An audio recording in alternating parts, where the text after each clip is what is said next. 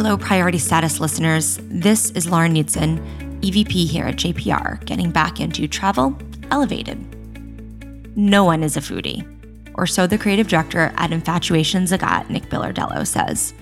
And I suppose he should know, as he's a major player with the team driving forward the two culinary brands created to ultimately meet the people where they are and when they want it.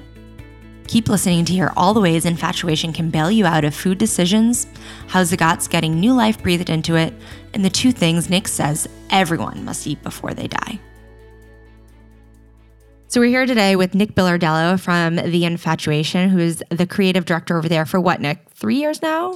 5 years, an eternity? About 3 years officially. I was part of the company when it first very started in the walls of Atlantic Records, and I was sort of like the art person for the first 5 years of its existence. But since it's graduated into a much bigger, larger, real company, I've been full-time creative director with them for 3 years. So Nick and I have known each other for a really long time before any of us did any of these fun things right out of college, I guess. And it's been really interesting to watch your career evolve. So tell us a little bit about who at Nick York City is. My competence and background is in design.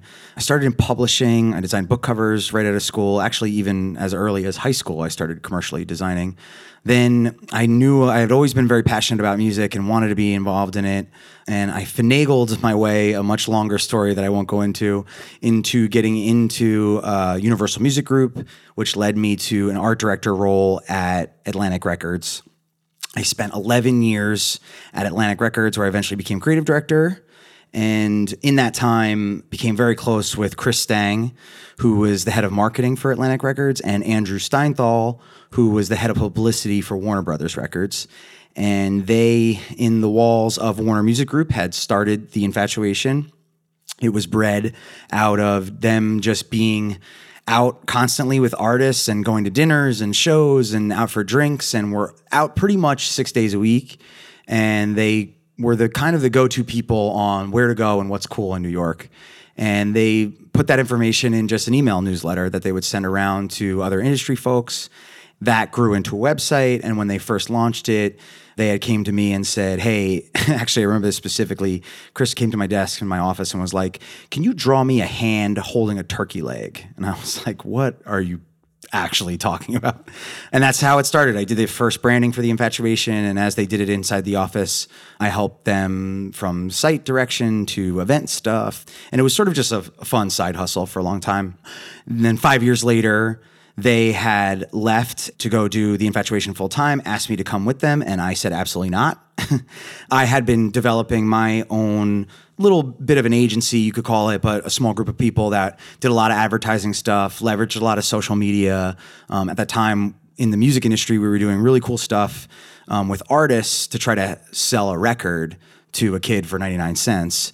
And I realized that brands would be willing to pay millions of dollars for these ideas that we were doing that were innovative and interactive. And we were very tapped into the idea of like an active relationship with an audience, where the advertising world was a very passive perspective. And we had a lot of success. We did a lot of really interesting stuff for MasterCard and T-Mobile and AT&T and alcohol brands, and with artists like Beyonce and Justin Timberlake, and really cool stuff. So that was going really successful, which led me to an opportunity at Sony. I left Atlantic to do that full time, moved out to Los Angeles, and started working with L.A. Reid and Sony, sort of sitting between pictures and film and music and sales. It was really interesting. It was really innovative, but I got thrown into an arena of high profile, powerful people pitching really innovative, new age kind of ideas that they weren't really ready for.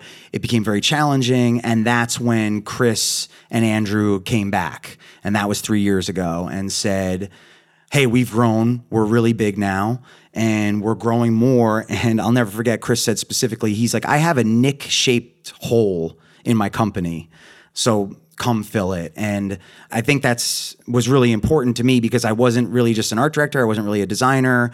I was doing content ideas, original concepts, things that leveraged revenue and advertising. I understood the media landscape. So I did a lot of different things, and they needed help with all of that. So that's where I took the opportunity, came back to New York, And it was the best decision I ever made because every day is like the funnest day ever and it doesn't feel like a job.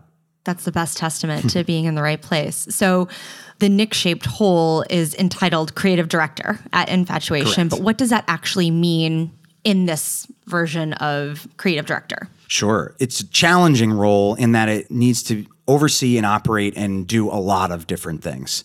The best way to explain it is we are a small advertising agency within a magazine. And at the same time, we are an events company, an events production company, and then also an original programming and original content company. So what that means exactly is that our business model is we are partner revenue based. So everything we do is based on 360 partnerships we do with brands. We like to say all the time, it's more about the brands we don't work with than the brands we do work with. So we do things that are organic and feel natural, brands we really like, that we really use their products or we really believe in what their message or what they're doing is. And we integrate it into what we do in a realistic way. So the Infatuation ultimately is a place for restaurant reviews and guides and information about where to go and where to eat in cities all over the world. And brands that want to tap into that belief or passion for younger audiences, if it makes sense and we feel like it is connected into that world, we will do a much deeper ad-based partnership with them that feels more like branded content as opposed to sponsored ads. So we do things like photo shoots, video shoots. We publish content that's sponsored by brands, but in ways that make sense, right? Guides like where to eat when you're on a business trip in London, and that will be presented by Virgin Atlantic, right? That it wants to really become the priority airline that makes sense for business travelers when they're going to London. And then at the same time, we are constantly innovating on social. We were one of the first few people to really leverage Instagram stories as a place for us to incubate show concepts. We never really utilized YouTube or felt like long form video was a space for us, but we got really unique and really innovative on Instagram stories and felt like that was a really dynamic place to have fun. So that's another thing I oversee, which is original concepts, show ideas, programming within that space that could then ladder up to bigger ideas. One of the things we do in there is called the 100 Things to Eat Before You Die, which is like a very simple proposition that you can understand right away. But at the same time, it's really intriguing. Anyone can read a list of those things, but it's really intriguing to watch it in an episodic way. Every other week, we launch another one, and you get to see and experience what it's like to wait online for that thing and then get it and unpackage it and almost feel like you can smell it. So that's another thing my team oversees.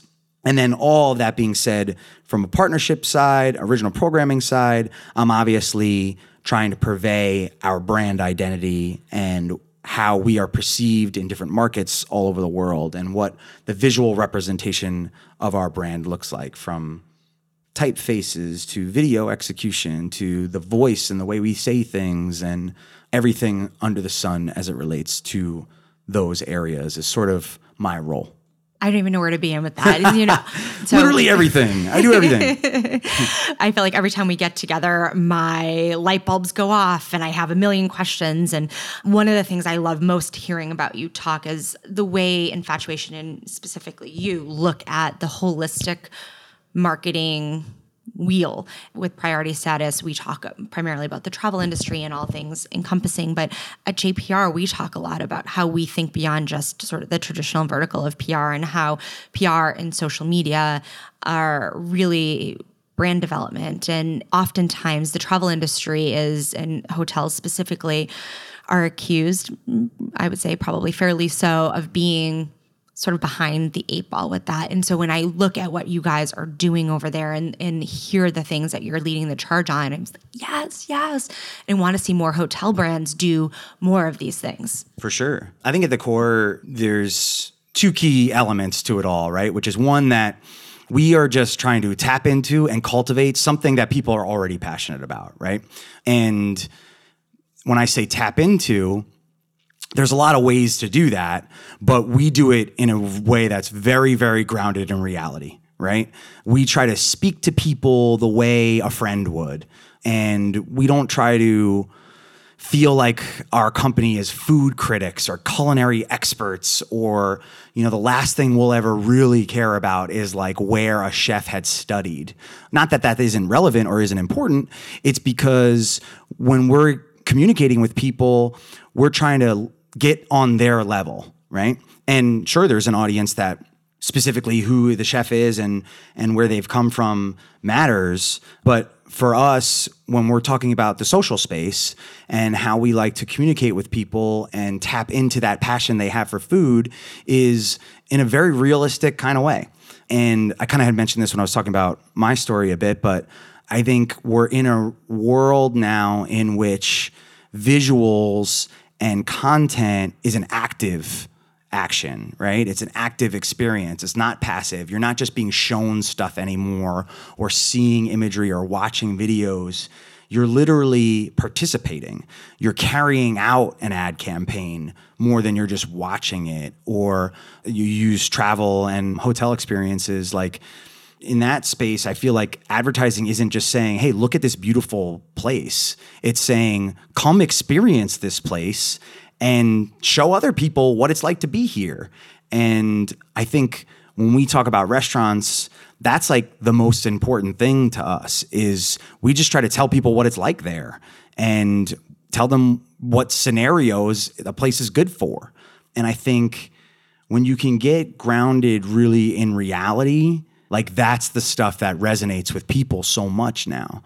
Again, to leverage hotels, it's like, I feel like there's a space to have fun with it and put yourself in the shoes of people that are there and what it's like for them. And if you have an area of a hotel or a type of restaurant or an event that you think is right, the perfect kind of thing for newlyweds or for children or whatever the scenario may be, try to create that perception, but not in a sense of it making an ad, making it feel like that's really what's going on here and letting people come that feel right for a scenario, tell the story for you. I think one of the things that really helped us become prominent in Instagram, became really a big deal. Obviously the algorithms have changed and all that, but there was this sense of getting regrammed by the infatuation. And that wasn't based on like whether we thought you were cool or whether you had a lot of followers or whether you took a great picture.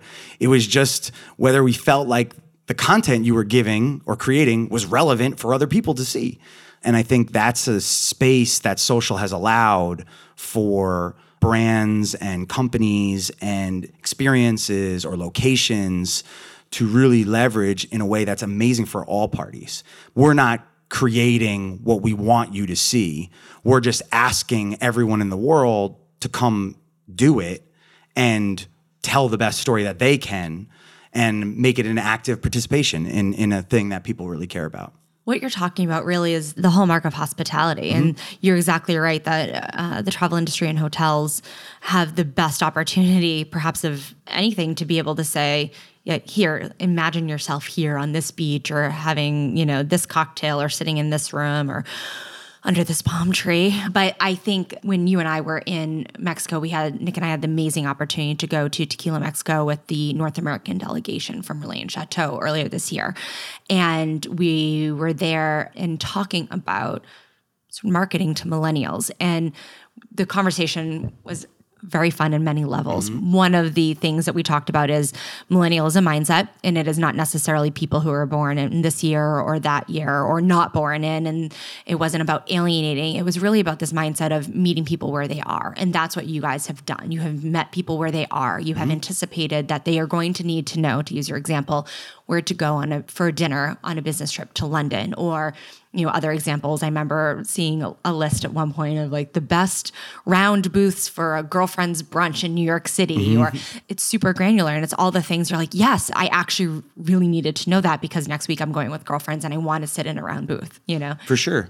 I think actually one of the interesting things that like we try to let people in on this process, but when we talk about like what we're going to write about or what our guides are going to be or how we're going to push out content, we very rarely ever, like I think most media entities or most editorial staffs kind of run down a list of topics or things that matter right now or hot button things or things that they think will resonate on the internet at a current time. That's like the antithesis of what we do. We sit in a room and we ask each other about what they did this week, or what'd you do last weekend? What are the problems you ran into? What's a scenario? Tuesday night, I was downtown and my phone battery was dying and it was raining outside. It's like you start with those kind of perceptions.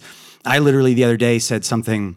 My parents have been divorced since I was 4 years old, and they have a fine relationship, but I've never really been to dinner with both of my sisters and both of my parents at the exact same time, probably in my entire life. And I just kind of said, I was like, hey, this is my scenario. I walked into an editorial meeting. I was like, oh, good, you guys are all together. Question, I was like, here's my scenario. I was like, these people are all going to be in a room together. Like, I need kind of a place and I went down that line, and they all just looked at each other, and they're like, where to go when both your parents are divorced and they're going to be at a dinner at the same time. Bam, immediately, that's a guide, right? And it's like, when you really think about not serving people content, and you really start from a perspective of like, what do people really want the problem solved for, or what are things that anyone can relate to, that's an area when you start from that perspective, advertising goes away, right? Or media serving people sort of goes away, and it just becomes pure organic, and not just the buzzword organic. It's like the real expression of organic content or organic editorial. And like, to your point about hotels or airlines or really any space, product, experience, like if you can just put yourselves in the shoes of people and start there and work backwards, that's the step in the right direction to the space we're in now, 100%, 100%. And that can be for hotels in the room design. And it doesn't have to be a luxury hotel. You can be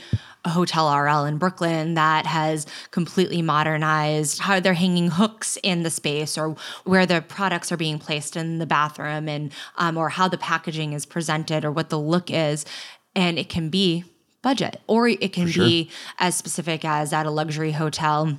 When we talk about Relais Chateau, part of the reason these hotels are amazing is because the staff is trained to meet the guest where they're at mentally when they get there. So understanding that Nick and his wife just flew from New York City, and they just came off of, this sort of thing, and they're looking to have a X type of experience. And knowing that Nick really likes popcorn, and we're going to make sure that he has popcorn in his room when he goes back after dinner, even though he just had the most epic food experience. For sure. Or I could tell that the two of them seem really stressed because they have just gotten off flights and are trying to decompress. How can we make that experience better? Absolutely. Let's give them a welcome beverage. And it's really that intuitive service that you're talking about with the types of lists that your editorial team is putting together. That is basically the same exact thing that's happening in really well done hotels, whether it's budget or luxury. I think that's at the core. Like, people are when we talk to third party, whether it's partners or investors or whoever it is that may not be that familiar with our company, they're fascinated about how we as a media brand have an audience. We have a fandom, We've taken a lot of cues of how to cultivate fans or feel connected to them from the music industry. But it's the exact sentence of, they get me, right? And that can be the they in that sense, could be anything, right? It can be, again, a hotel, it can be an airline, it can be a restaurant, it can be really anything. And if you're getting people to say, this place gets me, or that company gets me, or this brand gets me, that's the lifelong relationship you want to create with a consumer, right? When you mentioned Tequila Mexico, I think just the random social media stuff I was putting out while we were on that trip. Granted, we had an incredible experience that we were hosted, got to do some amazing stuff. But I think the majority of people that were just like, where are you right now? That looks amazing. I want to come there. And it wasn't because I was putting out anything that visually looked incredible.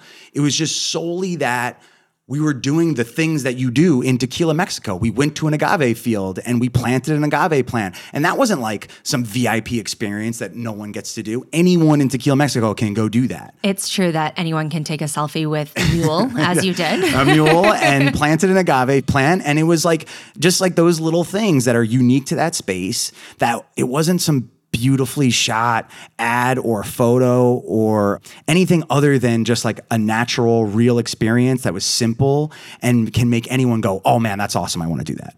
So if any brand can do it, then why do you think that brands are not doing it more? Great question. It's hard to break the mold or the muscle memory that you have of just, here is this feature we have. How can we just force feed it to people and tell them this is what it is and this is what you should do and this is how you should experience it? And starting to get into the idea of not how do we tell people what they should do, and more let people know that this is a thing and to come participate in it, and then have them go tell the story for you. And I think we're getting there. I think brands are getting there. Obviously, the influencer culture is like the first step in that. It's like, oh, you invite these people or you have X, Y, and Z person do this because they have big reach and they have, air quotes, influence. But I think it's bigger than that. I think it's more that the next step is to know that you just put this in the hands of people. And I think the challenge is why it's not happening more is that it just takes time, right? It's in the grand scheme of life and media and brands, like social is still in its infancy. You know, I mean, you really stop and think about like Instagram is not that old. So I think we will get to a space where people understand how to have more of two-way conversations with audiences and invite them to do things. And I've been around plenty of people that have sat around in a room and go, how can we start the next ice bucket challenge? And it's like, that's not how those things happen. You know, it's like, you can't, that wasn't someone sitting around in a room that came up with the ice bucket challenge.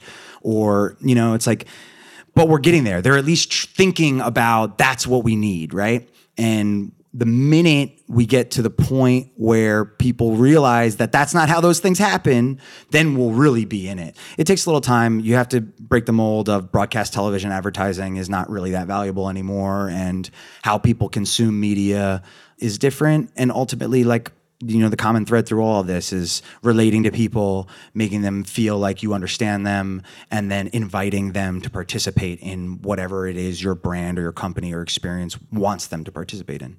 So one thing that you love for your followers on your personal Instagram channel to participate in is Hot Take Tuesdays. Ooh, that's a good one. So it is not Tuesday, and this is, of course, a podcast where people could presumably listen any day of the week. Sure. But I'm going to throw one at you. Okay. So as fellow carnivores, and I would actually go so far as to say that we are avid carnivores, the both of us. Yes. I offer you this food trend hot take. Plant-based meat is actually a tasty alternative.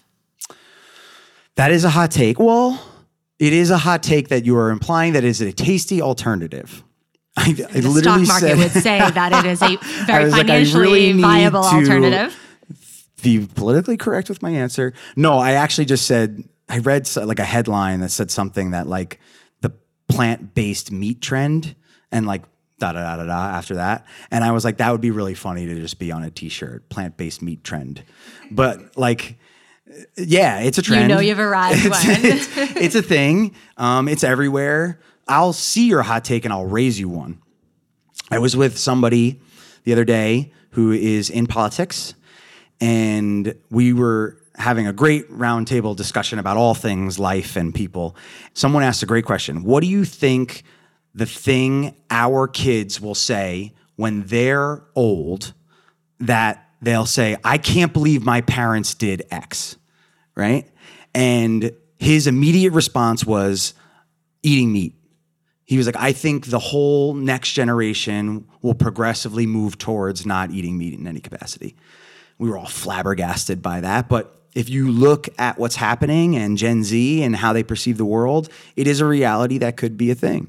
I can't say whether or not I think it is a tasty alternative, because I think they vary at a high level. I think some places do it good and some places do it very bad.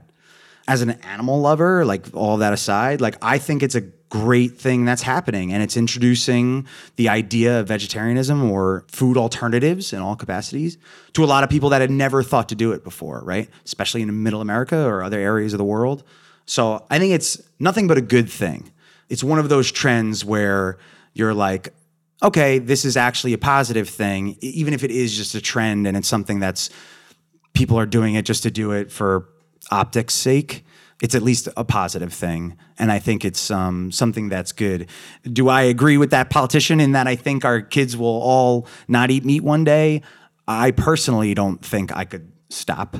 But by the time my kids are old enough to be my age, I will probably, well, who knows where we'll be at. Yeah, I mean, I think it's a good thing.